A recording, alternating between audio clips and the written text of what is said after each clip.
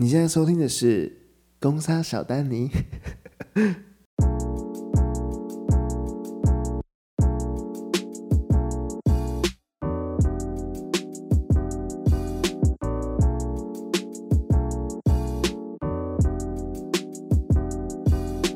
我有一个主管，他是大陆人，然后每次有那种政治敏感的话题都会特别的好笑。有一次我跟他在信义区的华纳威秀那附近，然后有一个那边有空桥嘛，我们就走在那边，走着走着就想说，奇怪了，下面怎么这么热闹？就是那种周末啊，会有那种游行这样子。想说，最近好像也没有选举，到底是在游行什么？我跟主管两个人就说，这在吵啥呢？吵啥呢？因为他会有点大陆口音，我们就彼此就是互相模仿这样。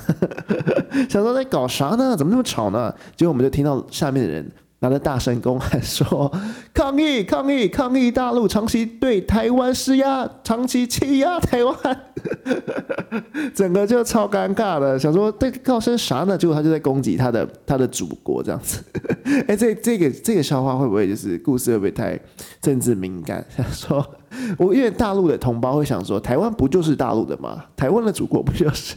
但是两边的文化上是有一点差别的啦。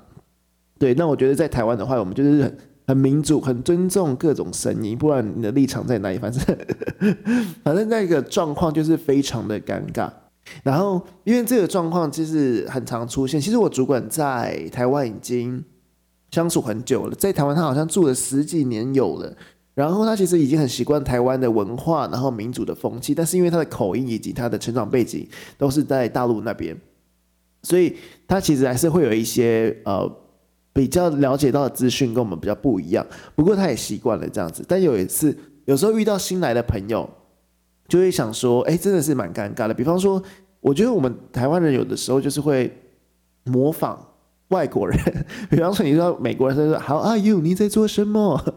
你就是会学外国人讲那种外国的腔调，然后就是新认识的朋友看到我主管的时候，听到他是大陆口腔的时候，然后呢，就会学说，你打哪来的？就想说也太尴尬了吧，人家就正常讲话就好，你也没有必要这样子学他说话，因为他已经在台湾已经居住很久了，然后你还学他说话，就觉得想说，你这样学是怎样？是在取笑还是想怎么样？你不要说为什么我可以模仿，你们就别人新来的人就不能模仿，因为我跟他熟啊，我们互相这样模仿是互相就是知道吗？北兰一下这样子，但你这个新来的又不认识，你那边学人家干嘛？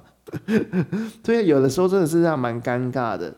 还有一次是因为我主管跟我一个朋友，然后我们就是在一台计程车上面，然后因为那时候是刚下班，他就来了一个新同事，也是大陆人，然后他就跟我说，干，我今天真的快被那个死大陆妹搞死了，新来的不知道在干啥小，然后就会说那个死大陆妹真的是不知道不要脸什么狂骂他那个新来的同事，然后因为他是大陆人，这集我会不会第一集然后就直接被封台，直接被打到谷底，这样子一直大陆妹这样直接被封杀。很尴尬的就是说他不知道我的主管是大陆人，然后一直说他的新同事死大陆妹这样，然后一直骂，我想说天哪，也太尴尬了吧。所以就有的时候气氛就是会这样子很凝结，所以我觉得这种因为地区跟政治造成的敏感话题真的很多。不晓得说大家有没有遇过类似的事情，如果有的话可以在下面跟我分享。我是小丹尼，我们下次见。